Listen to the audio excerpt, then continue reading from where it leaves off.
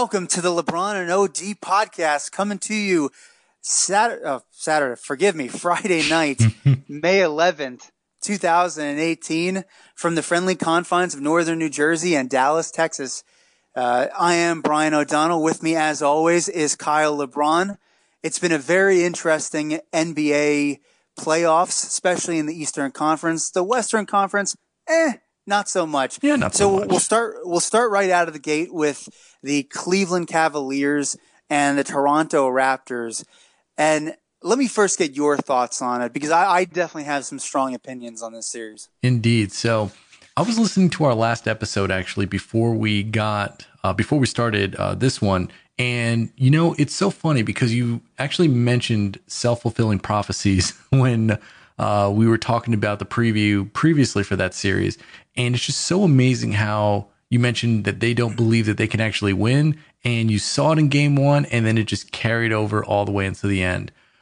Like I told you earlier, the only thing that surprised me is that LeBron didn't have to actually charge up in between games. He just gave him the business right from game one. Actually, he wasn't even that great in game one, but 2, 3, and 4, he was phenomenal. And, you know, the Raptors are who we thought they were, you know, pulling out the line from Dennis Green. I mean, that's basically it. I mean, you know, DeMar DeRozan is a nice player, but he's not a guy that can carry you to a championship. He cannot be the best player on a championship team. Lowry, he is what he is.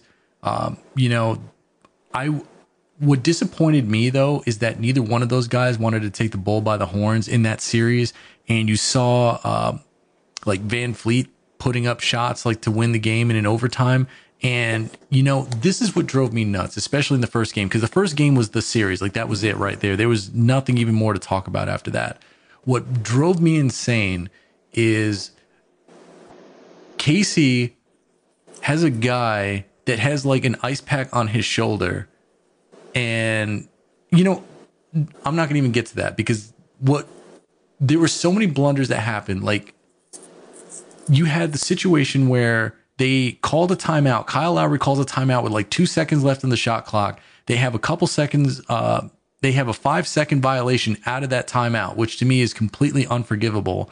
And then you put in a guy to take the last shot in the fourth quarter and in overtime, a guy who had an ice pack on his shoulder the entire time. It's the equivalent of icing your own kicker, man. It's could you imagine if a coach on his own team called a timeout when his kicker was about to kick? It'd be ridiculous. And that's what you, dude, I mean, that's what you saw in that situation. I mean, it was, Brian, I just can't with that series. I can't. Let me know your thoughts on it. I just can't. All right. So we have a couple, we can obviously tie a couple things into this. First, we'll start off with the actual play on the court. And yeah, we did talk last week about, and it's funny, the series is over in a week. I mean, it's pretty crazy. And I had gone into the series saying, oh, but Toronto has been so efficient. They had way more wins, and you know, they have to be optimistic. But you know, you got to question: do they actually believe that they can win? And you know, there was the incident last year when DeMar DeRozan basically said, "We lost because they have LeBron," and just that mindset of we're going to lose because LeBron's on the other side. We can't beat LeBron. LeBron's just too good to beat.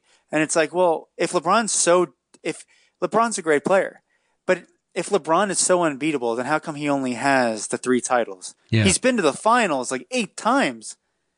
Yeah, so he's beatable. We're not talking about a guy who's been to 3 finals, won 3 times. And listen, he's gotten bad rosters to the final. But he's not unbeatable. What I just find absolutely insane is just Toronto's lack of confidence. And, you know, Dwayne Casey got fired. Yes, he did. And I have to be honest, I kind of straddled the fence. And I know everybody likes to have really hardcore takes, as they put it in 2018. Mm-hmm. Everything's a hot take or a cold take or whatever. But you're firing the coach. You're essentially choosing between the roster and the coach. This is a guy who's been there for 7 years, When he took them over, they were like a 30-win team. And over the course of 7 years, every single year but one, he has increased their win total up through this year. And I understand they had a bad loss, but you can't tell me those players don't have an inferiority complex. I agree. And a coach cannot fix that. A coach, no matter if you brought Phil Jackson in his prime or Steve Kerr right now, he's not coming in and changing that mindset. That is inherent in them as players because, quite frankly, they're not as good as LeBron, and they know it. Yeah, they do know it. And if they got to the finals and played the Warriors, they wouldn't be as good as them. And if they played the Rockets, they would look across and say, but we're Kyle Lowry and DeMar DeRozan. We're not as good as James Harden and Chris Paul. How can we possibly win? Like, it's a mindset. There's a reason they keep getting eliminated when they do. They don't have problems in the first round. They have problems as they advance through the playoffs. Yep. Because it's like they have this, it's like a mental voodoo like going on with them. It's bad jujus. Listen, you know what? These are guys who, Kyle Lowry, DeMar DeRozan he was a pretty big high school recruit when he went to USC, and he was, the OJ Mayo team. And, OJ Mayo is kind of considered the guy who is expected to really be something. Well, DeMar DeRozan turned out to be the better player. Kyle Lowry was, he went to a Final Four with Villanova when he was young. He was like a freshman, and on that Allen Ray and Scotty Reynolds team from Dante Cunningham in like the 05. In the mid 2000s. So he was somebody who like had that college experience, but he was drafted late. And why was he drafted late? Because he was essentially a 6-foot point guard who wasn't great defensively. And, he could shoot and he could drive a little bit, but he wasn't like overwhelming. He was not an overwhelming athlete that's required to be like a lottery pick. So both of these guys, I feel like, have some physical limitations. DeMar DeRozan's physical limitation is that he's not a great outside shooter. Mm-hmm. In fact, I wouldn't even call him a good outside shooter. He's just kind of okay. Kyle Lowry is not physically overwhelming. And the mistake that Toronto made in their roster construction, in some ways it reminds me a little bit of the Bulls teams from like the Derrick Rose years, where Derrick Rose represents DeRozan combined with Lowry. It's like that when you combine them, it's like an MVP candidate combined. Mm-hmm. But the rest of the squad is just made up of too much of kind of role players. Serge Ibaka is your third best player. If he's your third best player, you're not winning a title. It's true. And it's not that he's a bad player. No, you want a player like him. You just don't want him. If he's your fourth best player, then you're talking about a really good team. Yeah. And the mistake that a lot of teams make is that they overvalue their third bananas. And, when guys are really on a really good team, are fourth bananas. Like, if you go back to like those Laker teams of the early 2000s, or even we could even take a flashback to like the 90s Bulls. Mm-hmm. Who would you say on those early 2000 Laker teams? We have, Shaq and Kobe. Mm-hmm. Whatever order you want to put them in. At that point, it was Shaq was the dominant force, and Kobe was, an unbelievable player. They had Glenn Rice, right? Mm-hmm. And then their fourth best player. And they had who else was in the starting lineup? Like Rick Fox and like a Rick Fox, Derek Fisher, Ron Harper, who was on the Bulls teams as well. I think did they also have Horace Grant on one of those teams? They might have. But what you're alluding so it's like, to, if you're talking about like a Horace Grant as your fourth best player, that's pretty good.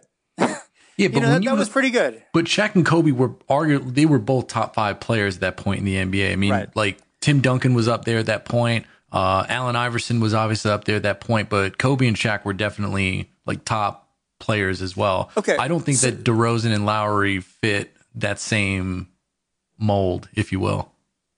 No, they don't. But like, let's say go back to the 90s Bulls, and I understand they had Jordan and they had Pippen, and I don't think anybody would have said in the late 90s, especially in the late 90s teams, I don't think anybody would have said Pippen was a top 5 player, but he was he was definitely top 10. Yeah. Rodman, Dennis Rodman. people would consider Rodman the third best player, right? Mm-hmm. The fourth best player was Tony Kukoc. That's the perfect fourth best player because he was the guy that would go like 16-7. Indeed. And that's the perfect fourth piece. Sort of like when you look at the Cavs team that won, right? You have LeBron, Kyrie, and Kevin Love.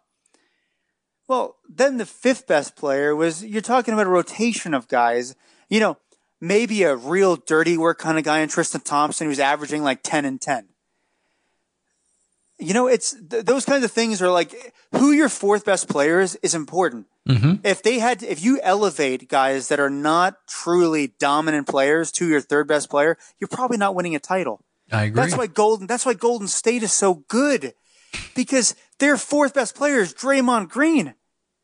Yep. And on most teams, he would be the second or third best player. Yep.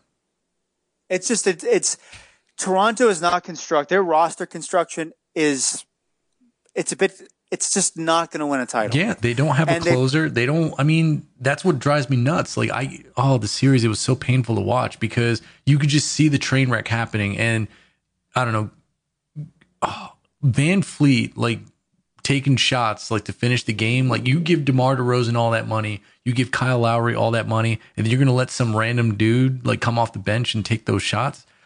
It's unforgivable, man. It's completely unforgivable. So while you were like on the fence with Casey, I want to say I'm firmly with he's got to go because you can't. Well, let me ask you this question. Let me ask you this question. Yeah. Do you think that Steve Kerr could get this team to the finals? No. Then why does the coach have to be the one to get his head cut off? Because he made unforgivable mistakes at the end of the day. I mean, I'll say this. I don't know if Steve Kerr would be the right fit for this lineup because what Golden State is doing is just something completely different. With that in mind, I feel like if you give Brad Stevens this exact same team, I feel like he'd be able to get them. He would have gotten them past the Cavaliers because Toronto should have beaten Cleveland. Like, let me make this very, very clear. Their roster, Indiana should have beaten Cleveland. I agree, but Cleveland's got 9 lives and they got LeBron James. That kind of helps. But Toronto should have won this series, and the coaching was a huge problem. I mean, Lowry shit the bed when he called that timeout with like 1.5 seconds left on the shot clock, and then to have a 5-second violation on the inbounds pass, to me, is simply unforgivable. Like that's mental stuff. Like that is mental things, and you as a coach need to prepare your team for it. I just don't believe that Dwayne Casey is going to be able to get this team any further at this point. I think that, you could have left him, but the results would have been the same. Toronto has a whole series of problems, though. They're never going to be able to attract a big time free agent, so that's a huge problem. I don't think they're going to be able to get a coach that's better than Dwayne Casey. I'm going to be completely honest with you. The guys that are out there, what are they going to get? Like Jerry Stackhouse, Mark Jackson, like those seem to be like the names that are thrown out there a lot now. So I would never hire Mark Jackson. No, I wouldn't either. Like, we saw what happened with Mark Jackson when a real coach came in to replace him. Yeah. The same group of players went from like 50 wins, like playing good defense. Like, think about this for a second. Quite possibly the best offensive team that we've ever seen in the history of the league. Quite possibly the best offensive team, right? Under Mark Jackson was a middle-of-the-road offensive team. Think about that. Yeah, they played pretty good defense, but he couldn't adapt his mentality to his roster of players. And the definition of a great coach is being able to adapt to his roster. And you brought up Brad Stevens before, and we'll get to Boston, shortly. But yeah, listen, if we're strictly talking about X's and O's and percentage of successful plays coming out of timeouts, Brad Stevens is unparalleled. Yeah, he's unbelievable. Now, what he did at the college level, getting. Listen, I know Gordon Hayward was on that first Butler team. That first Butler team was way better. That second Butler team, getting that team to the finals was insane. It was a feat of strength. It was a feat of strength. And the way they played, it was like it was an adjustment from the previous year. Like, he knew what his roster was capable of. And so when he got that job with the Celtics, I remember thinking, that's a masterstroke. I can't believe. And I remember thinking, because at that time, their roster was really bad. Mm-hmm. They had a lot of future picks, but their roster was complete dog crap.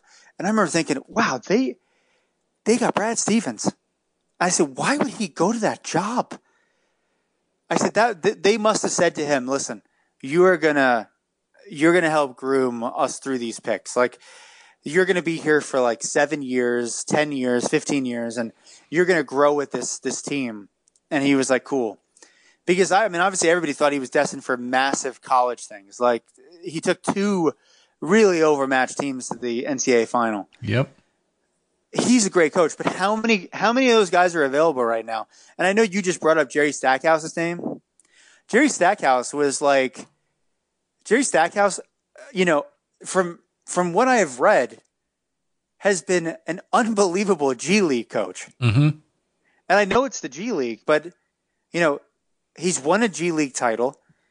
He apparently he's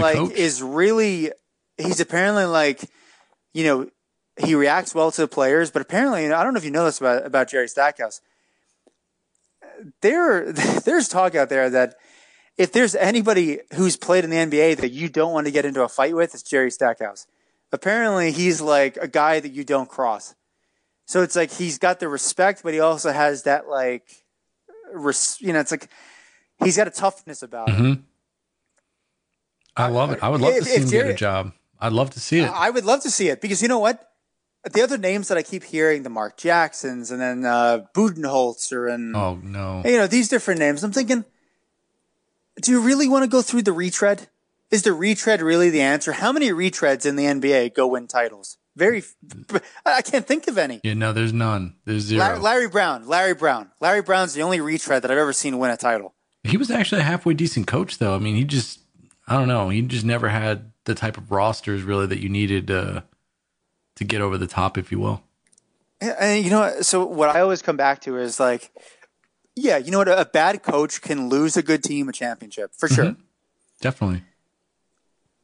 But a great coach does not get a overmatched roster to win a title in the NBA. It happens in other sports for sure. It's happened in football. It's happened in football. But honestly, basketball and baseball, it's about talent. Now, a bad manager or a bad coach can absolutely screw it up. Definitely. But I truly don't believe that the coach is the reason why a basketball team, like a team who's, maybe like the 6th best roster in the league, the coach is not the reason they didn't win the title. The reason they didn't win the title is because they have the 6th best roster in the league. And, we all know that if you look at the history of the league, the teams who win the title, the teams with the best players, pretty much every time. The teams are the best players. There's usually every single season you watch the league play out. My goodness, we're looking at the Celtics, the Warriors, the Rockets, and the Cavs in the finals. You would make the argument that apart from the Cavs, the other 3 teams have 3 of the top 5 rosters in the league. Of course they're in the semifinals. Indeed. I agree. So it's like, I understand. It's like, it's easier to fire a coach than it is to blow up your roster. But why not? Why not do something drastic to your roster? Your roster is the problem. I agree, but who's going to trade for DeMar DeRozan after seeing that garbage? Guy has to get benched in the whole 4th quarter, then he gets ejected in the next game for being an idiot. So listen, you can't trade for him. But I kind of go back to those Dallas Maverick teams, right? Mm-hmm. Those Dallas Maverick teams, they had Dirk and they tried it with so many, they had tried it and then Nash left and they kept trying it. And then they made some changes. They said, you know what? Let's get Sean Marion. Mm-hmm. Let's get an old Jason Kidd, guys who are maybe chasing titles. And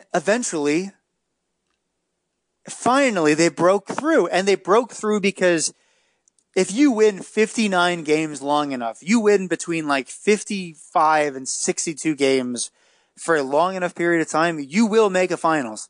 Because at some point, somebody will get hurt, some great player will get hurt, and you'll find your path to the title. And you know what? That 1 year in the playoffs, you get hot. Eventually, you'll have your moment. Just like those Knicks teams with Pat Riley, right? Mm-hmm. They just kept winning like 55 games every year. And then eventually Jordan retires and they get to the finals. Now, they lost the finals to the Rockets, a series they threw away, but they were there because they stuck with it and they made tweaks here and there. Toronto's not making tweaks. They're basically just trotting out the same roster every year, winning 50-something games and losing in the second round. What is the point? What is the point in the NBA of being in limbo? There's no point in being in limbo. Limbo is the worst place you can be. You're in basketball limbo. At least when the Sixers were going through the process, at least they were getting top 5 draft picks. You had the hope of maybe this guy is the next star player. And you know what? They ended up with 2 of them. Indeed. Although we'll get to that. Actually, you know what? That's a great segue. It is. It is a great segue, actually. Ben Simmons might be the most overrated, overhyped player in the league this season. And, oh God. Throughout the season, I would hear, oh, he's so amazing. Look at these stats that he's averaging as a rookie. Listen, that's great. But you know what? He still can't shoot. He doesn't even know what hand to shoot with. He got exposed hard, and it's tough because I already put Ben Simmons in the Hall of Fame, as you know. And I do remember that. And how's that bet looking right now? No, it's well after that. Do you want to go back and hedge your bet on that, or well, he might have to get taken out of the Hall of Fame at least for this offseason because it was rough. I mean, you cannot go into a game and score 1 point. Like it's just not gonna get it done. And he's going to have to work on that jumper because... Well, he's got to start. He literally has to start next week. Monday comes around, No, he better have already started, to be honest. He gets home from Australia, celebrating Mother's Day. He's got to fly back, and he's got to go with the shooting coach, and he's got to literally throw up 1,000 shots a day. He's got to do more. He's got to learn. It doesn't matter how long it takes. He's got to figure this out because... He got exposed, man. Like the 76ers should have destroyed. Was the perfect guy. Stevens was the perfect guy to just basically say, hey, Ben, go ahead and shoot. I cannot believe that this has not been done more. And if you think if he doesn't get this fixed, because it was a problem in college and it was a problem this season, he has no outside shot. Zero. And I understand he was still able to drive on people, even them knowing he was going to drive. But that only gets you so far. And when the idiot coaches in the NBA finally watch what Brad Stevens was able to figure out, which is, I felt like I brought this up a few weeks ago with what did people used to do with Rajon Rondo? Yeah, just let him shoot. Like people knew Rajon Rondo couldn't shoot, so it was like, we'll pack the paint and tell Rajon, hey, go ahead and take that 18-footer. Because it's going to be a brick. Rick Carlisle did that to LeBron James, man, in that 2011 finals, man. He did the same exact thing to him. He's like, come on, LeBron, you shoot. So that's super interesting because obviously Dwayne Casey is known as a defensive-minded coach. All right? Dwayne Casey was Rick Carlisle's defensive assistant during those finals. Yep. And, the claim was that Dwayne Casey masterminded that defensive strategy that they executed against that Heat team. And one of the reasons why LeBron takes beating Toronto so personally is that he's obsessed with beating Dwayne Casey. Indeed. Well, Dwayne Casey doesn't have the right... He doesn't have a job now, so... Well, I don't think he could really take the year off and just get paid by Toronto. I was thinking about where could he go. I mean, that Milwaukee job is open, but I don't know if that's a good fit necessarily because who knows if Giannis will stay long term. But I do think that maybe not this year, but the following year, there will probably be some good options. Who the hell knows, man? 76ers, maybe that job will be open next year and he can slip right in there, get a upgrade when it comes to talent. So, I guess, this is just really off topic. Do you think we've talked about all these different things with LeBron and stuff. What is Milwaukee's cap space right now? What is their cap space? I have no idea, but their roster is actually pretty damn good, and they actually have like Giannis is ridiculous. We've heard all this stuff about LeBron. It's like, we've heard Cleveland, LA, Philadelphia. I mean, if you're LeBron, God, I think that Milwaukee situation might be the best place to go. You go there and essentially handpick the head coach. You go handpick a head coach and you're playing with Giannis, Brogdon, great defensive stopper, can hit down the open three, figure out whatever you're going to do with Eric Bledsoe. Mm-hmm. I tell you, that might be a pretty good place to go. If you want to play with star power, and Giannis is only going to keep getting better. Yeah, he's gotten better every year in the league. I just think that, he's not going to go to Milwaukee, but I tell you, that would be super interesting. Yeah, it would definitely be something. Because that's a place that's been really badly, poorly coached. That's the best way to put it. But anyway, getting back to the series at hand. Toronto, I think, you said Dwayne Casey should be fired. I don't think so. On the other series, the Sixers, talking about poor coaching or kind of coaches being overmatched. The Sixers and Celtics series was, it was a thing of beauty. It was a Brad Stevens masterclass. Yep. I think if the two teams switch coaches, I think that the series is over in 5 games the other way. I agree. It might have been a 4-game sweep. I don't know, man. The 76ers just left so much on the table. And again, you could see the coaching at play. Again, inbounds plays. It's like they were always at the disadvantage. Late game situation, they were always at the disadvantage. And it's like, even when they had a lead with like 2 minutes left in the game, they would still find a way to lose, which was unbelievable to me. They'd go on like a quick run, and then they wouldn't score any baskets for like 3-4 minutes. And it's like, what are you guys doing? Like, I don't understand. I totally agree with you. The Sixers had a couple games that I felt like they threw. If you asked them, they would say we threw it away. Even in Game 5, with that sort of, hey, if we can get through this game, we get it back home for Game 6. And I just felt like in the final 2 minutes of these games, every close game, they found ways to lose. Indeed. Embiid dribbled the ball off his leg. It was very frustrating to watch because I was very, very big on the Sixers. I've already put Embiid and Ben Simmons in the Hall of Fame, though I did on just now had to take Ben Simmons out of the Hall of Fame, at least for this offseason. Embiid is still there, but it was very frustrating. And to hear their coach say, I think it was today even, that they need more help if they want to get to the finals. It's like, no, you definitely had everything you needed to get to the finals this year. You guys just didn't friggin' execute. That's the problem. That was the issue. Yeah, I go back to the whole winning titles and who is your third and fourth best player essentially, and yeah, you got Simmons and right now Ben Simmons can't be your second or even your best player and win a championship. Not with the way that he shoots right now. Not with the way he shoots right. No, I'll be honest. Had they taken Jason Tatum instead of Markelle Fultz, we'd probably be looking at a very different situation right now. I think they would cruise through the East. Tatum has throughout the season got progressively better. Mm-hmm. And I thought coming in, I had some conversations at work around the time of the draft last year, and we had this kind of debate of who would you take number one? And I said it depends who has the number one pick. And I said the problem is Philly feels like they need a point guard, even though it turns out Simmons is kind of going to be like a point forward. Yeah, these guys, I guess they positioned Markelle Fultz as kind of like a combo guard, like what they were looking at.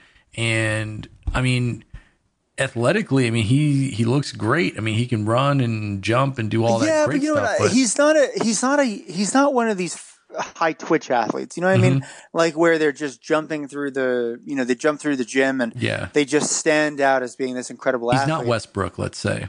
No, or like you look at these guys like Jordan, or even if you look at like DeMar DeRozan. I mean, these guys are really like the super high twitch. Like the muscles are just like these guys are just ripped out of their minds and can jump out of the gym.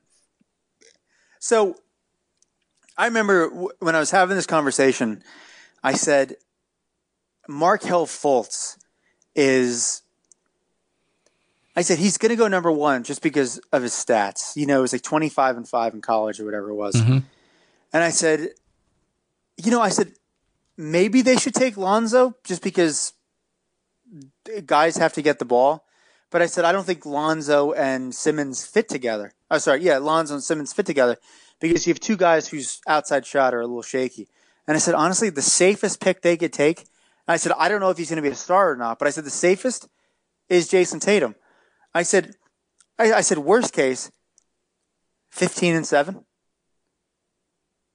I mean, that was the worst case scenario of him coming in because he was sort of a round peg in a square hole at Duke.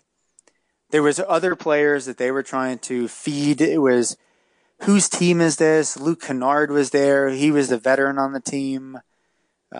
You had Tatum. You had Grayson Allen thinking he was, hot shit. And Jason Tatum, like there was sort of a power struggle between the young guys and the older guys in that team of who should really be taking the shots in crunch time. And, there was some rumblings that Coach K was really he was frustrated by Tatum because Tatum wanted to take more shots and K didn't want him to. So it was kind of a weird dynamic. And athletically, though, he looks the part. Yeah, I think. But it was a matter of what is he? Is he an inside player? Because height-wise he is, but physically he wasn't built for it. So can he play the three at the NBA level? And as the season's gone on this year, I mean, the answer is yes. Yeah, the answer is yes, for sure. I think that if we were redoing the draft all over again, I'm just looking at it right now. There are a whole bunch of like players that definitely wouldn't. Like, I don't think Markelle Fultz would even been a top 10 player the way his season shook out. He had a terrible season, and I mean, Kyle, he forgot how to shoot for like 5 months. Yeah, yeah. And I can't say that this is a guy who like struggled with shooting in college. Shooting was not a problem, but this guy gets to the preseason. Yeah, and he apparently had like shoulder problems, but he couldn't shoot. I mean, his free throws he was airballing free throws, and he had a weird hitch in his shot, and I was like, what is this? Like a 5-year-old learning how to shoot? Like, what is this? Well, that was the number one pick in the NBA draft. That's what that was. God, it was so bad. And then, late in the regular season, you're getting him like, 20 minutes a game. And then come the second round, you're playing him 3 minutes a game. Yep. That's the number one pick in the draft. It's mind blowing. And, Brett Brown got really overmatched. And, maybe part of it was this is, Philadelphia's first kind of go around in the playoffs. And most of these guys, Ben Simmons never played in the NCAA tournament. Mm-hmm. Joel Embiid didn't play in the NCAA tournament either because he had the injury. He had the foot injury. Indeed. So these guys are not like really tested in the spotlight. Whereas a guy like Stevens was, and when he was coaching Butler, and then you have guys like, Jaylen Brown played in the NCAA tournament, and Marcus Smart is just like he's a pain in the ass, but gets the job done. Yep. Terry Rozier, Scary Terry, has been shockingly good, and I can't believe how good he's been since Kyrie's gotten hurt, especially in the playoffs. I know. I mean, he had one turnover in the first 2 rounds of the playoffs. Yeah, the guy, just unbelievable play. Really the whole Celtics, man, like it's just a masterful coaching job. It is a masterful, just seeing, what really surprised me more than anything, man? It is the late game execution of the Boston Celtics that has really blown me away. Like when it is crunch time, all these young players, they know where they need to be and they are making the plays that they need to make. Like the only play I think that was not to one of the young guns was the one, the inbound to Al Horford, which again was another masterclass play because Brad Stevens drew up the exact switch that he wanted. It happened just like he saw it, and it all worked out beautifully. It's just unbelievable. Like the Boston Celtics have really, really overachieved, and I'm excited for that series. Personally, Well, yeah. Oh no, you go. So when I look at the Boston performance through the first two rounds, I felt like Milwaukee had their opportunities. Mm-hmm. The Sixers had their opportunities, but Boston has, as you said, late game execution has been incredible. They've been winning every tight game. Yep. Every tight game they've walked out with the win, apart from I think one against Milwaukee. But they've just been so efficient and they've executed so well late in close games that, I just think if you told me 2 months ago when Kyrie went down that this Boston roster would get to the conference final, I would have said no way. I just thought they would probably end up being a little too young, a little too overmatched. Yeah. But now I look at it with them going into the Cavs series, and while I do think who's going to guard LeBron, especially with Jaylen Brown kind of being a little iffy. Mm-hmm. Now I give them a legitimate puncher's chance. This is absolutely a toss-up. And I don't think roster-wise that these are the two best teams in the East. Or should I say Boston is not at full strength. If Boston was at full strength, I think they are the best team in the East. I agree with this. I actually think that to be completely honest with you, man, I think the 76ers had the best roster, to be honest. I mean, even though Markelle Fultz couldn't shoot, but, coaching was the difference in that series. The Bucks don't have a bad roster either, but again, coaching's a problem there. Toronto, you outlined that the players are the problem, but I do think the coaching was a problem there too. But I can't say that it was just coaching. I mean, DeMar DeRozan is just not a big game player, so there is that. But for as great as Brad Stevens has been, I don't know. I think this series goes 6 games. I think the Cavs win it in 6. I don't see. I mean, Boston hasn't lost a game at home this postseason yet at all. I believe, at least. I don't think they've lost a game yet at home. So I guess if they hold home court, maybe it'll go 7. But I don't think I just can't see a team. They might be able to give them trouble like Indiana did, but I ultimately think that LeBron will rise and shine when it matters and will take them out. That's what it comes down to. The Cavs have LeBron, Boston doesn't. If they would have had Kyrie at least, I'd give them a really good chance. And I might even say they could beat him, but I just don't. I don't know. We'll have to see. I mean, Brad Stevens is definitely going to be a plus in the coaching department because I just don't see Ty Lue as a. I don't think of him as like an elite coach. Let's go with that. And he's just very fortunate that he has LeBron James. Like that. That's what it comes down to. There's no question. No question. So I think that it'll be a 4-2 series in favor of Cleveland. That's how I see it. I just think that LeBron will give him the business and just keep adding to his already ridiculous career and legacy. How do you see that series playing out?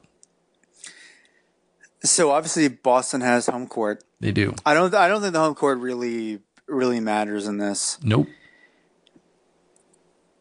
I think both teams have had some moments in these playoffs where they looked very vulnerable. Mm-hmm. I don't think either one of these teams wins the finals if they get there. Unless the only way I would give it is, maybe Cleveland if they're playing Houston, just because LeBron has a mental kind of voodoo on people, especially if they've never won and they just kind of feel overwhelmed.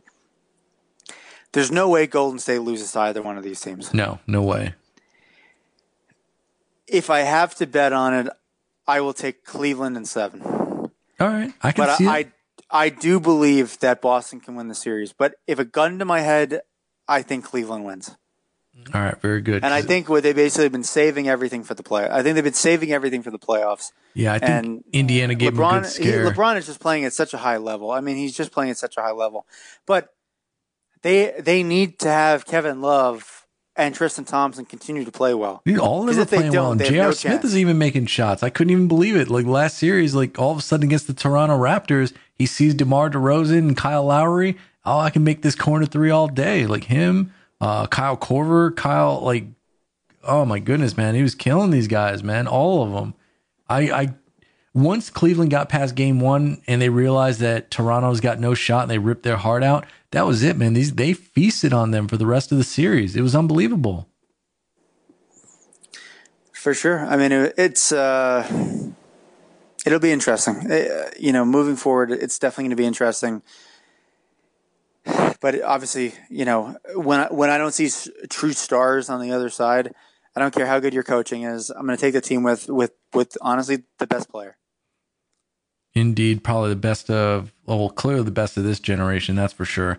So he's the best of the last 20 years. We'll leave it at that. Leave it at that. Yeah, I would say that there would be a pretty large gap between him and the next person in the last 20 years. Like, it doesn't matter who you put in there.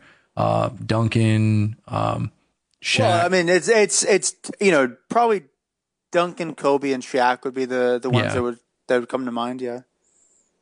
And that would be it. And he's better than all of them. Like he is. I mean, yeah, his career has been better than all of them. Yes. Yeah. And maybe I will say this though about LeBron. At his absolute apex, he might not necessarily be as great as those guys were at their absolute apexes. Well, maybe better than Tim Duncan. Tim Duncan's apex wasn't exactly as ridiculous, let's say, as LeBron's was. Because the one thing I do lament about LeBron is that he is like the absolute model of super high consistency. Like, I mean, it's one thing to like, oh, I'm averaging like 25 a game. This guy is like 27 a game every single game. Like, it is unbelievable how consistent this guy is, like all throughout the course of his career.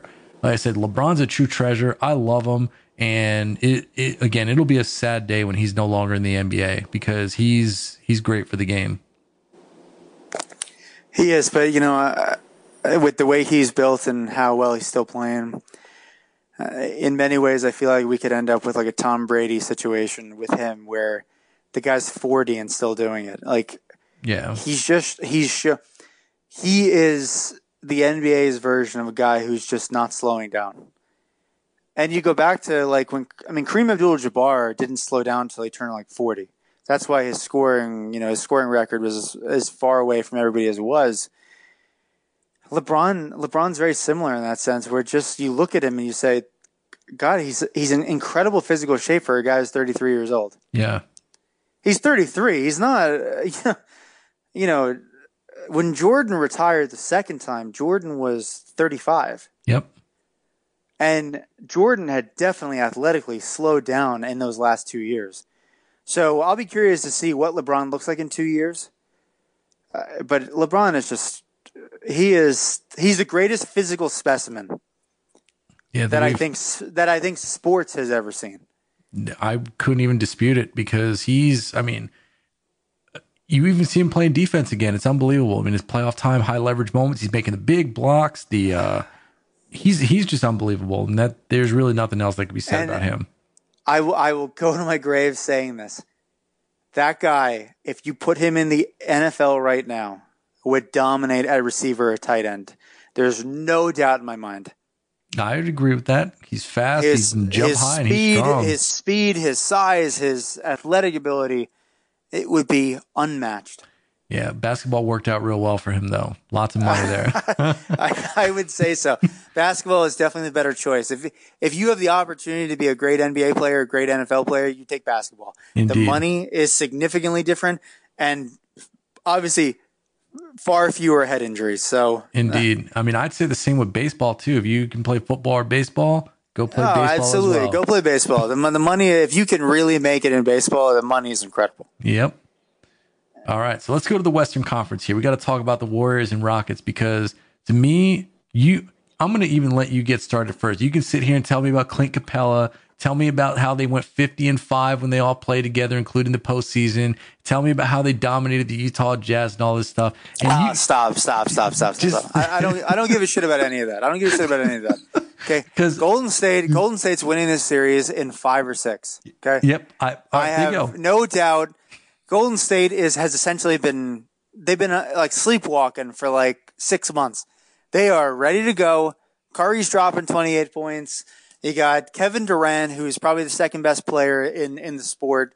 They're ready to go. They're offended that people think Houston should be favored in the series. I think they're going to make an example out of them. They might even sweep them. They're going to make an example out of them. I am 100% confident they will win game 1 by at least 20 points. I am confident they are going to beat them down in game 1. I think this series goes 5 games because I think the Rockets will win game 2, get blown out in the Oracle twice, and then they'll lose a closer one in game 5, and that'll be it. I have not seen, I was thinking back to James Harden and his just postseason career. And, when it came to big leverage moments, this guy shrinks in big games. Like big. Oh, there's been series where he was put on the bench in high leverage situations. Like, do you remember just because he was having full meltdowns? 2 years ago, he had a full meltdown. Do you remember? He wasn't even on the court. Yeah. Do you remember a couple years ago? I want to say this was 3 years ago when they were down 3-1 to the Clippers and they were losing by like 30 points and they were down 3-1 in the series. Yeah. And the Clippers thought, oh, we're going. Like Chris Paul's probably thinking, I'm going to my first conference finals. And the Houston bench brought them all the way back. Are you joking? Yeah, the bench. Absolutely. I remember. Yeah. I just can't with James Harden. I think, and he didn't play great at all last series, by the way. He had one good game. They have only had 3 games in this postseason so far where CP3 and James Harden have played great together. 3 games in 10, that's not going to get it done against Golden State. I am confident Golden State beats them in 5, 100% confident, and they will blow them out in game 1. Like they're gonna nuke them. They're gonna go in there like third quarter run where they'll score like 45 points, and Houston will score like 22, and the gap will be huge. No, I don't disagree with you at all. I don't think there's any chance the series goes to 7 games. I don't. Houston has had a great season, but Golden State is just so much. In the playoffs, having depth on your bench, it really doesn't matter. It really does not matter. What matters is how good is your starting 5 and how good are like the first 2 guys off your bench? Because that's really all you're playing. You're playing like 8 guys max. Yep. So who is the better top 8? It's clear. Golden State. Because you look at Houston, you say, who's going to guard Kevin Durant? Oh, Trevor Ariza? That's nice. Is old-ass Chris Paul going to guard Steph Curry? Nope. And I'm sorry, is PJ Tucker, who looks like he ate PJ Tucker, is he going to guard Klay Thompson? Is he going to run around? No, I don't think so. And then, you look inside, Clint Capella going to stop Draymond? I mean, maybe. Draymond's better, but Capella's all right. Yeah, I agree. But I look around and I say, I just don't like the matchups. I don't think that I just don't think it's going to work. Golden State has been just on cruise control in the playoffs, and I don't think that's going to change. Yeah. I think that Houston is the only team standing in the way of Golden State's 3rd title. Indeed. And I don't think they're too much of a, let's say, speed bump or anything like that. They're just a speed bump more than anything else. Because I look at it like this. This is how I break it down. Who has the better coach? I think Steve Kerr is the better coach. Who has the best players? So best player in the series is probably Kevin Durant overall. Second best player is probably Steph Curry, even though people have written off Steph Curry and they think he's a bum player or whatever. Like I see Steph Curry come in and he dominates the other team, like absolutely dominates them. And then James Harden's probably the 3rd best player. CP3 is probably the 4th best player. And then Klay Thompson is like right on their heels. It's not like Klay Thompson's like a distant like 5th best player. He is every bit as good as like CP3 would be at what he does. And then Draymond Green's probably the next best player. And then Clint Capella is probably the next after that. And it's like, my thing is, okay, like, so they have the 2 best players on the team. They have like the 5th and 6th best player on 6th best players on the court. And then they have Andre Iguodala, who's a great player. Sean Livingston, who's like automatic with his little post-up game that he likes to use. man, I'm telling you, I think that they're going to make an example out of it because Daryl Morey has talked about this. Clint Capella was talking early in the year where he thought they were the better team to talking smack to KD. And KD is basically saying, man, you're just a role player type deal. I'm telling you, the Warriors are going to make an example out of these guys. Just like, you want to use all those analytics to try and beat us? We got this. We got you. I'm telling you, the Warriors are going to smoke these guys. It's going to be great. The only way Houston has a chance is if they just come out and they continue the jacking up threes routine, but that they just hit a massive number of threes where it's so many threes that you can't compete with it. Yeah. And look, that can happen in a game here or there, but I don't think it's going to happen 4 times. Yeah, I just don't see it either. Okay. Thought I had Amber Alerts turned off on my phone. Well, that happened for real. Guess I'll kind of I'll do something with that maybe. So, as you guys know, things can happen in Dallas, Texas over here. Someone was probably kidnapped in Plano. It's probably how it happens. In Plano. Dude, Plano's always on the first 48, man. This is real life, man. Plano, what is it? Albuquerque, New Mexico. My wife is all into the first 48. She's into the first 48. She's into the what's that? Who is the lawyer in the O.J. Simpson case? Marsha Clark. Yeah. There's a new show with Marsha Clark where she goes into these old cases and breaks down these celebrity cases. And I'm one day she was watching it. It was on the not Kaylee Anthony was the daughter, but what was the Casey Anthony? Mm-hmm. And we're watching. I'm going, you already know everything about this case. Why are you watching this? I said, she's not bringing out these revelations. I said, this isn't we're trying to catch the Zodiac killer. This is we know what happened. She got away with murder. Let's move on. Yeah. Not that to our audience that I don't feel bad for the child that died, and I don't mean that we should move on. She should be in jail. That simply put, end of story. Indeed. So that's what happens when your phone randomly goes off with an Amber Alert. We end up talking about Casey Anthony and 10-year-old murders, and oh god, and now she was paying her lawyer with favors of a XXX nature, and I mean the story goes on and on. But we digress. Back to the Rockets and Warriors. Look, we both agree. This I truly don't believe that anybody's going to stop the Warriors this year. I think next year starts to become interesting. I'm going to go on record. The Warriors are winning the next 2 series in about 10 games total. Mm-hmm. And we're about 10 games away from crowning a champion. Max. Maybe 9. Maybe 8. The interesting thing next year, looking ahead to next year, is where does LeBron end up? Golden State will bring everybody back, I assume. Mm-hmm. Yeah, next year, the band will be back together one more time. The band will be back together. And there was a report today that Clay will take less money to stay. He would take less money to stay? Yeah, there was a report. And I would too. Why would you leave? Yeah, I totally agree. I mean, look, he's going to end up being a first ballot Hall of Famer. I mean, he's probably going to be a Hall of Famer anyway, but he's definitely going to be regarded as one of the best. Obviously, he's not going to be like Michael Jordan or Kobe Bryant when it comes to a 2-guard type thing. But as far as good team players, and the Splash Brothers being a backcourt, and his defense is fantastic. This guy doesn't listen. He's cut from a different cloth. First off, this is a guy who cares about his finances, and his mom is a finance woman. His dad played in the NBA, and yep.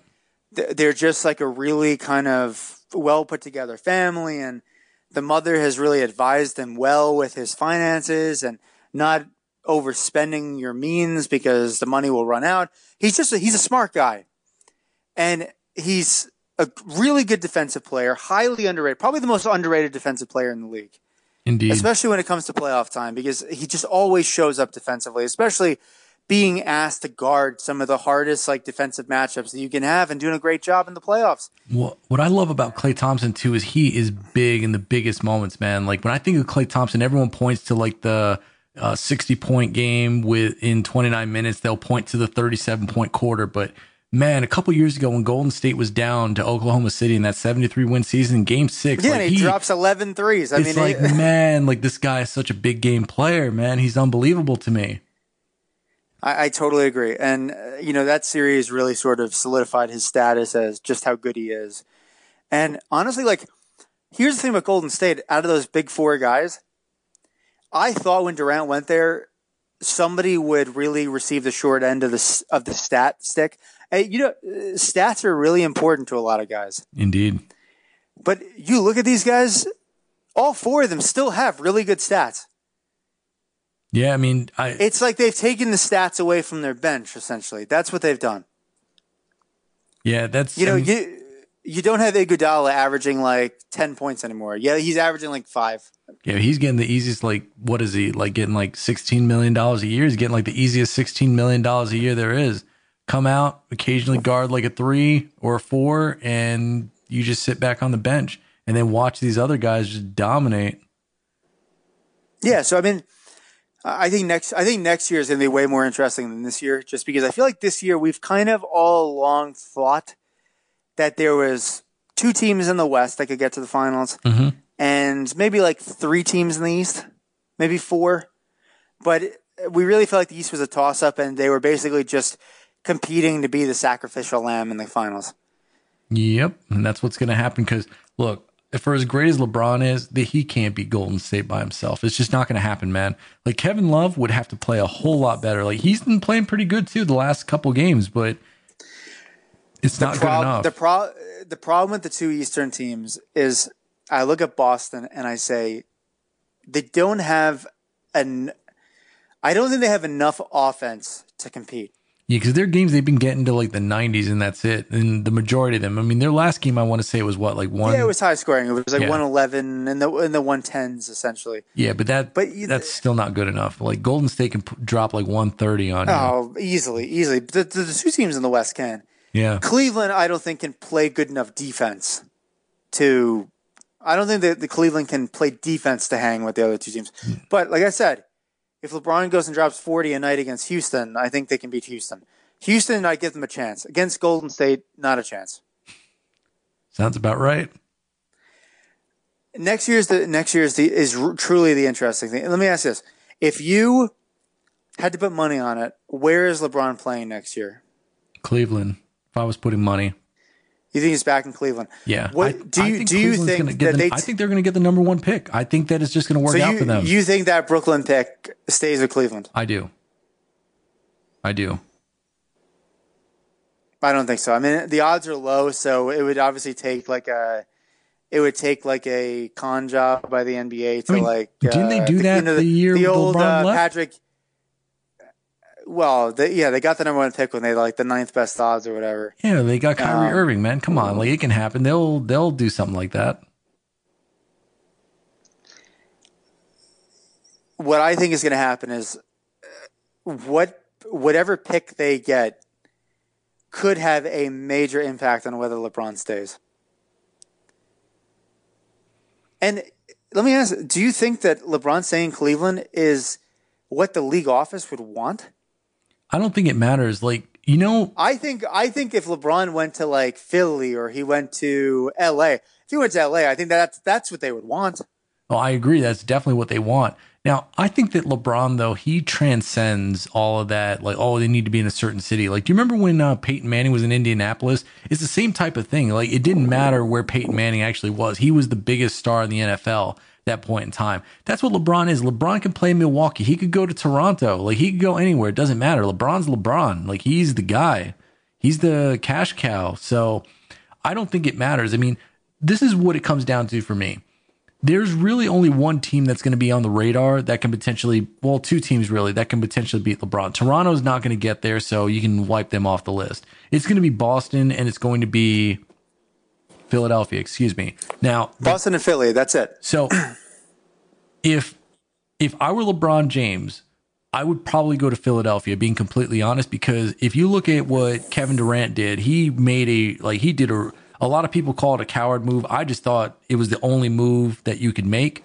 And I just think that LeBron needs to do something similar, man. If you want to get yourself in position to compete with a team like the Warriors, you need guys that can get it done. Now, he's probably going to have to, like, whoever his coach was for shooting, he'll have to ship him over to Ben Simmons so he can get that figured out because, I mean, Ben Simmons can't work in a LeBron system where he's dominating the ball because he can't shoot. Like, Ben Simmons will be sitting on the bench with Markelle Fultz because you got to be able to shoot if you're playing with LeBron. So, I do think Philadelphia would be a good option for him. I know he'll never go to Boston, but Boston would definitely be a good fit for him as well. I think that Golden State with Kyrie and Hayward and, you know, whoever they get draft wise, I think that could potentially be interesting as well. I mean, people say Houston would be a good fit, but I don't know, man. Houston is just so much hero ball, man. It's like, what are you going to do? Have like Chris Paul play hero for a minute, have LeBron play hero for a couple minutes, and then James Harden? It's like, it's just overkill, man. Like, you got to, but here's the thing. He is close with Chris Paul, and we've seen what LeBron's relationships with people, the impact that it has on where he goes. Yeah, but look, he can get Chris Paul to go to Cleveland, man. Like, Chris Paul's a free agent after this year. So this is, I mean, Houston is basically banking on the fact that they believe that this year's success will mean that he will stay in Houston, but he can peace out after this season. I mean, if they get blown out by Golden State and they know that they're not even close, I mean, but let's say they go 6 games. I think he's coming back to Houston. I don't disagree. I mean, I think Chris Paul, or he turns around and says, "Hey, LeBron, wherever you're going, I'm going." He could do that too. He definitely could. I'll take less money and go play in Philadelphia, or I'll take less money.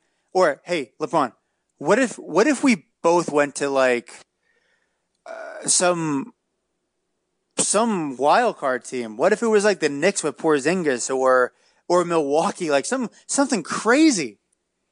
They could. I mean, Milwaukee would be a good option because, again, you can pick your own coach. I mean, you could pick everything you want. I mean, like I said, if LeBron's just thinking about himself, I would say go to Philadelphia. If he can get other people like Chris Paul to go with him, I mean, realistically, I mean, he could stay in Cleveland. I don't love Kevin Love, though. I mean, the other thing they can do is they can ship Kevin Love out with that pick, like you were talking about or alluding to earlier, get a real, like a legit number 2, and then, or you can just get Chris Paul and then get someone else who could be like a real third banana, let's say at that point, and have Chris Paul kind of run the show and LeBron is taking a break. I didn't even think about that with the, I definitely thought about trading the pick for a player, but God, you could get a top notch. Yeah, that's what I'm saying. You could get a top notch player, Kevin Love in the pick, and then have Chris Paul come sign with you. Yeah, exactly. Then all of a sudden it's LeBron, it's Chris Paul, and whomever. Yeah, I mean, obviously you would have to put a name to it. Like, if you're thinking about bad teams, or not bad, maybe look at a bad team or a middle of the road team who's looking to trade like a star player. I mean, could you get Kawhi Leonard? That's what I'm talking about. Could you get Kawhi Leonard? I mean, say I'll give you Kevin Love in like the 8th overall pick. That might get it done. That's clearly a toxic relationship in San Antonio. Yeah, it's definitely not a good one. So Chris Paul, LeBron, and Kawhi. Then if he wants a new coach, he can get one too. So I mean, you're still in charge of the organization. I mean, GM LeBron would really be at work in that situation. Indeed. But yeah, that team absolutely I would give, and they're in the Eastern Conference, so they have a better chance to get into the finals. And yeah, absolutely I would give that team a chance to beat the Warriors for sure. Yep. Because the Warriors would be another year of that, like we're bored by the regular season, and the longer that goes on, the more bored you get by the regular season, the harder the playoffs start to become. Yes, it becomes harder and harder. Yep. So I think that is something that could realistically be done, and I would see that as a good move. To be completely honest, I think that they can pull it off.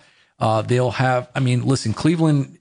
They'll trade away anything for LeBron anyway at this point. They'll trade away like the 2030 first round pick. They don't care. Well, because they know what's at stake if he leaves. Yeah. If he leaves, that team's winning 20 games next year. I mean, come on.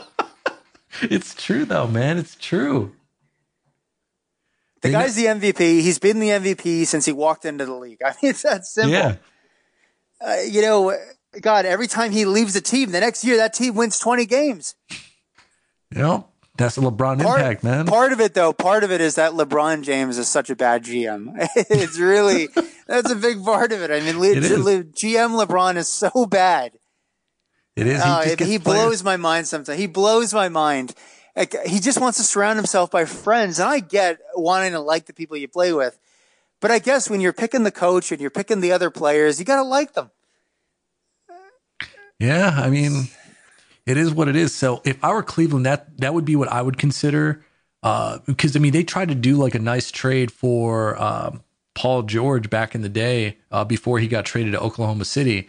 And that's when I forgot who it was specifically. I think it was the owner, Dan Gilbert. He said that they were offered something better than what they actually got for Paul George. And clearly it's because they didn't want Paul George to be in the Eastern Conference and to ultimately be their undoing.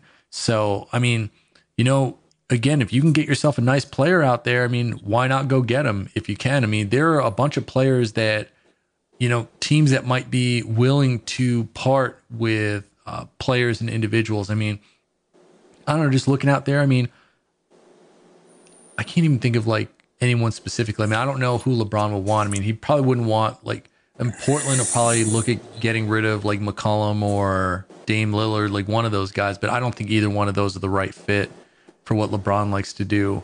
Trying to think who else. I mean, you could go with a Paul George. I don't think you have to trade for him though. I mean, you could just you would have to trade salary that matches up. So you essentially would do a sign and trade. Yeah. Send Kevin Love the other way. Keep the 8th pick. But then the problem is Chris Paul would have to be a sign and trade as well. So you might have to throw in that Brooklyn pick.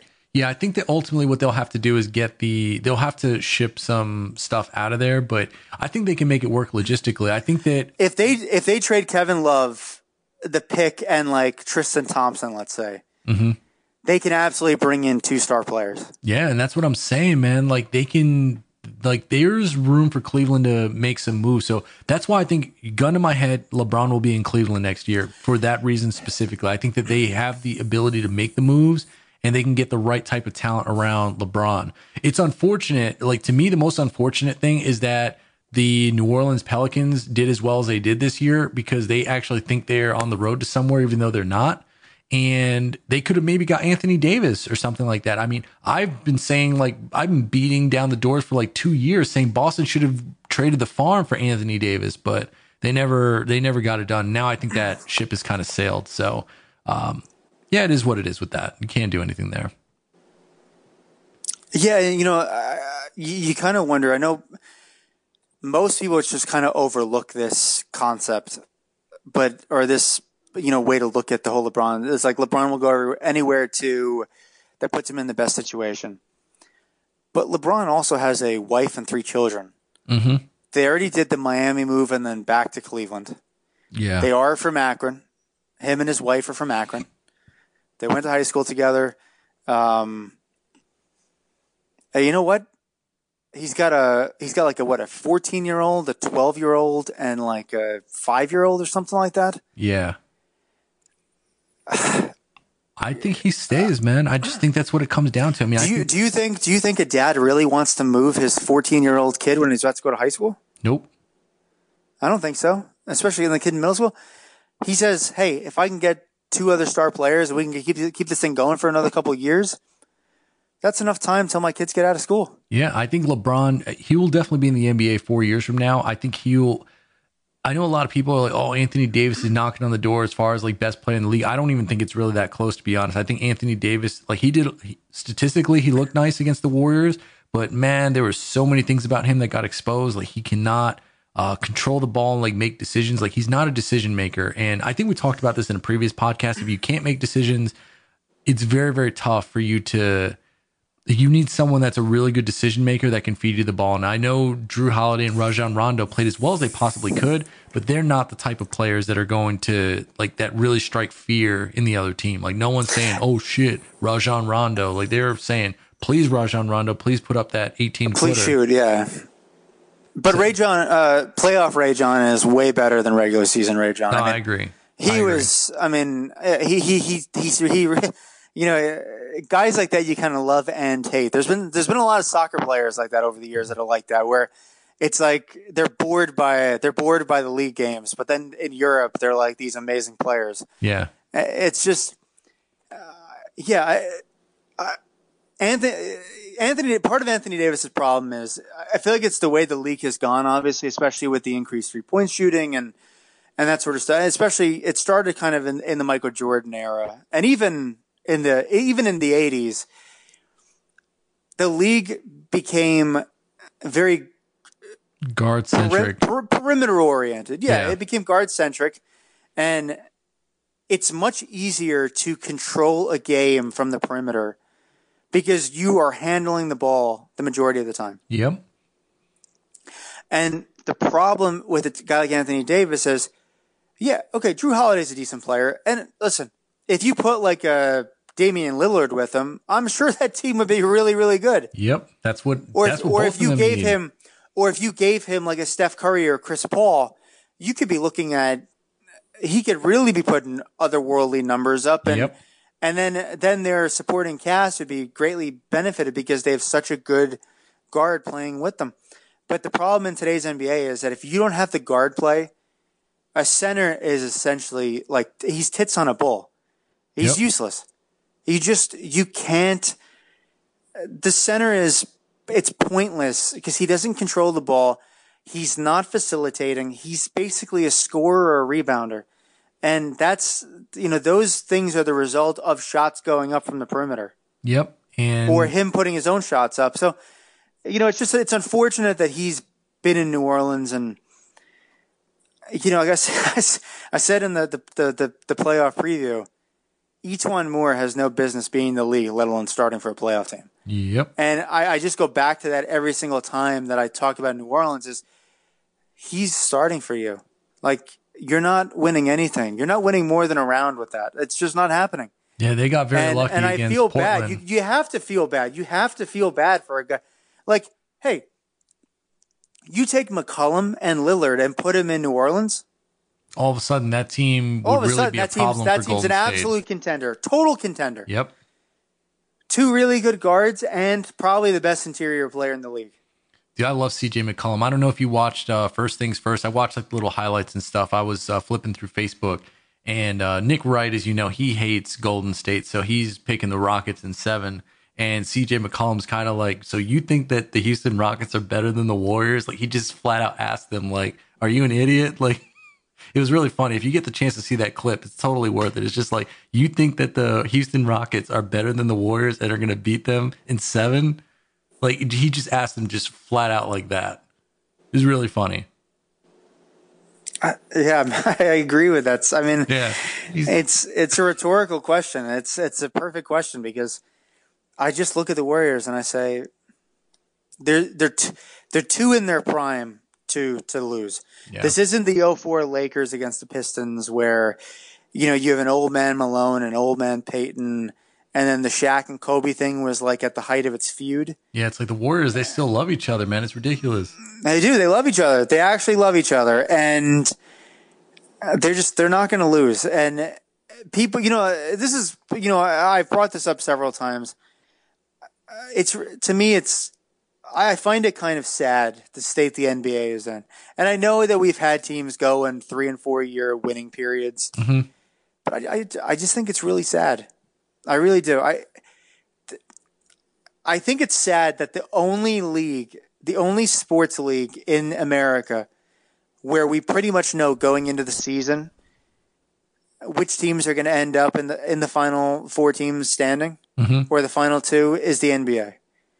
That's how important that's how important a good player is. And I think when the league expanded to the 30 or 30, however many teams, there's like 30 or 31, something like that. When the league expanded to 30 teams, that's when it really became a problem. And I know that teams had dynasties going on before that, and the Lakers and Celtics played in a ton of finals in the 80s, but they only played each other a few times. Yeah, I mean, they played 5 times against each other, and it wasn't like all back to back because the 76ers made it in between there. And then eventually the Pistons knocked out the Boston Celtics, and they were the one facing the Lakers. Yeah, if you look at the 80s in the East, it was you had Boston, you had the Sixers, Yep. Detroit. Yep. That might have been it. That might have been if that Yeah, might for have the been 80s, that was it. East. Those are the only 3 teams that made it to the finals in the 80s. Houston made it twice from the West. Yep. Portland made it once. The Lakers made it a bunch of times. Yeah. And that's probably about it. I think there might have been maybe a few others sprinkled in there, but I just find it. It's the one thing about the NBA that's really tough when you're not one of those teams that have like the best player in the league or one of the best like 3 players in the league. Yeah. You genuinely feel like we have no chance of winning. And if you're a 40-win team, you might as well just not exist because nobody cares. No, there's truth to that. Listen, the NBA has always been like this to a degree. I mean, before the season starts, you know who the contenders are going to be. You know wherever LeBron is. You know that the Warriors with all that talent are going to be there at the end. We didn't know how Houston was going to be this year. Obviously, they kind of overperformed what most people thought Houston was going to do this year, so that was good. Toronto had a good season, but they got wiped out. Boston's a good story. I mean, the NBA still does have good stories. And the thing that the NBA really, really does a good job with is marketing their stars. So even like in February, even though you know that the Milwaukee Bucks aren't going to be competing for a championship, you still want to see what Giannis is going to do. So even though the NBA does have its issues, and I don't want to say that the playing field is equal or anything like that, I think the league is fine as is, man. At the end of the day, you have to come up with different ways and new ways to try and beat the Warriors. I mean, the Warriors aren't unbeatable. Like, let me be very clear. The way to beat the Golden State Warriors, you got to pound these guys on the inside. That's why the Pelicans, if DeMarcus Cousins wouldn't have been injured, they would have given the Warriors genuine problems because you just pound them inside. Draymond Green can't guard Boogie Cousins. Like that's just not happening. So, well, yeah. I mean, look, the thing with the Warriors is in the series where they've been taken deep into a series, length has been their biggest problem. Yeah. When they play a defense with a lot of length, they have problems. And you saw with, you saw when they played, obviously when they lost to Cleveland, and when they played Oklahoma City, when they played a very tall lineup, when they play against tall teams, they have problems. And it was, in the regular season this year against Utah, and I know we say, well, Utah lost to Houston, all this stuff. But, Rubio is like a 6'5", 6'6" point guard. Donovan Mitchell is like what, about 6'4"? Yeah. Gobert inside is really long. He's huge, yep. They were a very big team. And the more size you have, the problem that it causes is that obviously Golden State they kind of have to think about, do we make adjustments? Can we go with the small lineup or do we have to adjust to their size? And plus the size defensively gives Golden State problems because, hey, you know what? It's hard to beat guys that are taller than you. It is. Yep. That's why I will say this though, ever since they got KD, that hasn't been as much of a problem because he single-handedly is like the equalizer to all that because he's pretty much that guy that can't be guarded by anyone. Like there's no one probably in NBA history that can check him like ever. He's one of the elite scorers of all time. And he's like 7 feet tall, and the guy can shoot falling away. Yeah. He can take it to the hole. He can shoot from like 35 feet away. The guy basically has everything in an offensive repertoire standpoint. He can post people up, and you'd see them getting like switches all the time. Like even in the series against New Orleans, like they'd be Rajon Rondo be doing his thing, and they'd run a quick screen and get Rajon Rondo on Kevin Durant, and it was just free. It was free buckets, man. Like I mean. I think McCollum said it best. He's shooting over chairs where it's basically just people that are way smaller than him. Like they're not even impeding his shot. And he gets to that like 12-footer on the baseline. No problem. It goes in automatic. And think about it. They've only lost 3 games in the postseason since Kevin Durant has been in Golden State. And they're about to, I think they're going to wipe out the Rockets as well. So I think you're just going to see more of the same. They might lose 2 more games, and it'll mean they would have lost 5 postseason games in 2 years, which is ridiculous. I don't even think they're going to break a sweat. And, it's I wish the league was a bit more competitive, but I understand that unlike other sports, because you only have 5 guys on a court at a time, that's why one player can dominate as much. You look at the other sports, there's so many more players that play, and the impact that one player has is not as great. Apart from soccer, I think that's probably the only sport that you can compare it to. If you have the best player in the field, you have a great chance to win. Yep. Same with basketball. You're the best player on the court, you have a great chance to win. And MLB, definitely not the story. In NFL, no, definitely not in baseball. It depends if it's a quarterback. Yeah, quarterback will get you over the top. If you have Aaron Rodgers or something like that, you'll be in pretty good shape. But even in the NFL, it's like you can beat a team with a great quarterback with a mediocre quarterback as long as everything else around it's good.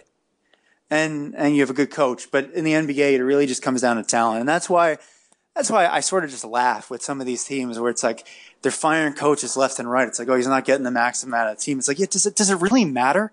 Like, you don't have the talent to win. So what does it matter who's coaching the team? Let the guy coach the team. Well, what does it matter? No, I agree. At the end of the day, the best thing you can do is honestly what teams like the Sixers did or what Cleveland did after. Cleveland didn't intentionally do it. Cleveland kind of lucked into it a few times. Yeah. But, Golden State, think about the way that team was constructed. They got a guy with like the 6th overall pick. They got a guy 10th. Was it late in the first round or middle of the first round with Klay Thompson? Yeah, he was a Draymond Green was a 2nd round pick. Yep.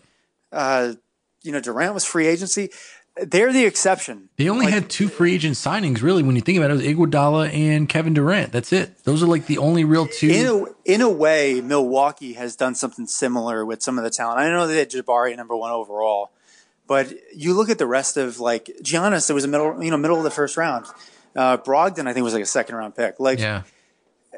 Their squad has kind of been put together, because they got when you hit the jackpot in the middle of the first round, that's the key.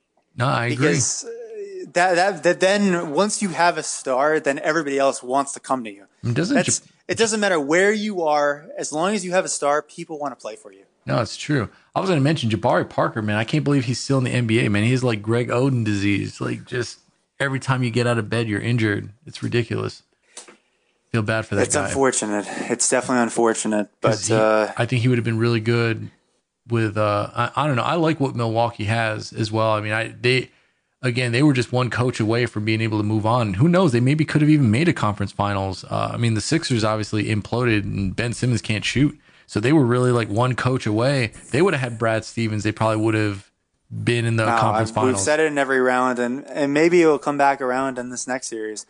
Look, I do believe the Boston series is a toss-up. I think the Golden State one's not, but I think Golden State will just pound either team in the finals. It doesn't matter. Yeah. And I think we're looking at, 3 times in 4 years, and probably should have been 4 in a row. And where do you think this Golden State it should have been 4 in a row. So this is an interesting question because, on sports, all throughout the headlines this week, for whatever reason, there's a whole lot of revisiting, like who's greater, Michael Jordan or LeBron James. Do you think this Warriors team is the greatest team ever? Do you think, I don't know why that question doesn't get asked, because I think that honestly, they might very well be the greatest team ever assembled.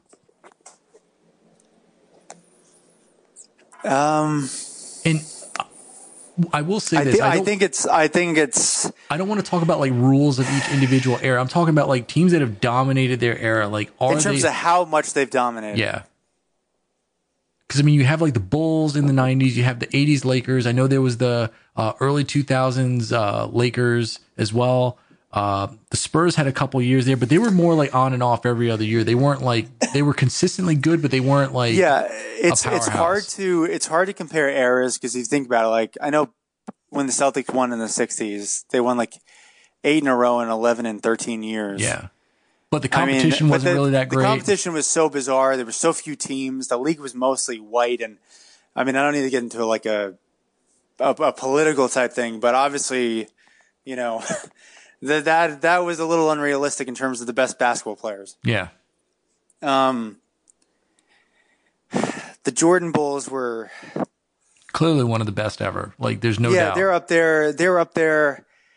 Yeah, look, I think that the Warriors are clearly the best of this like last 10 years in terms of a dynasty. There's always dynasties in the NBA. Every decade has a dynasty, except the 70s. The 70s are just kind of like a mishmash of garbage. The 80s kind of had two teams that won a bunch of titles. The 90s obviously had one. Well, Houston won 2 in the 90s. And then the Lakers. The Lakers came around. The Lakers won. I mean, Kobe won a ton of titles. Yeah, he won 5. Oh, 2 1 different and eras. 10. Yeah, but like you think about it, like he had that little gap in the middle, but over the course of like a 10-year period of time, the guy won like 5 titles. Yeah. That's a lot, I mean, man. and he went to 7 finals. Yeah, it's a lot, man.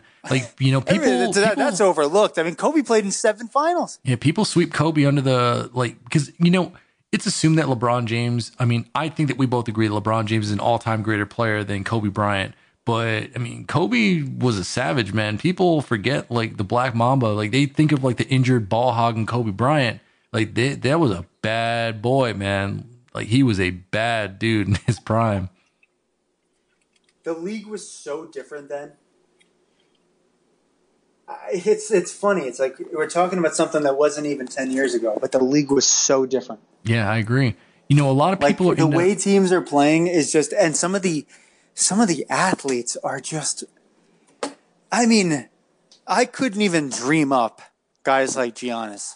Oh yeah, I mean his hands like are ridiculous. Giannis is like literally 6'11" and is right up there athletically with LeBron. Have you seen the size of his hands? Like, I saw a picture of like his hands. Like, you got to look this up. Like, if you're behind your computer, look it up right now. No, I've looked this up before. Because NFL Combine time at work, we were having a conversation about hand size, and somebody who didn't like know a whole lot about like why the hell are people measuring hand size. I was like, well, hand size is like important because for wide receiver especially, man, and quarterback, man, because if you get sacked, if you have small hands, it's huge. For like Jerry Rice's hands were enormous. Yeah. And I remember like somehow I got this authentic NFL ball. And this was like in the last like maybe like sometime after college. I got an authentic NFL ball, and obviously I played quarterback in high school, and I've held those like tackified NFL balls. Yeah. Like where they got like this a little bit of stickiness on them. They're not like the traditional true leather, and had no issue gripping them whatsoever. I took an authentic NFL ball. The NFL ball is a little fatter than the college ball or the high school ball. It's slightly fatter, and let me tell you, hand size makes a huge difference. Like, if it was raining, there'd be no way I could throw that ball. And I don't have huge hands, but I don't have like terribly small hands for the normal person. Yeah. Like it was like 9 1/4. But these guys, there's a reason they're looking for 10-inch hands in the NFL, because it's important for gripping the ball. Indeed.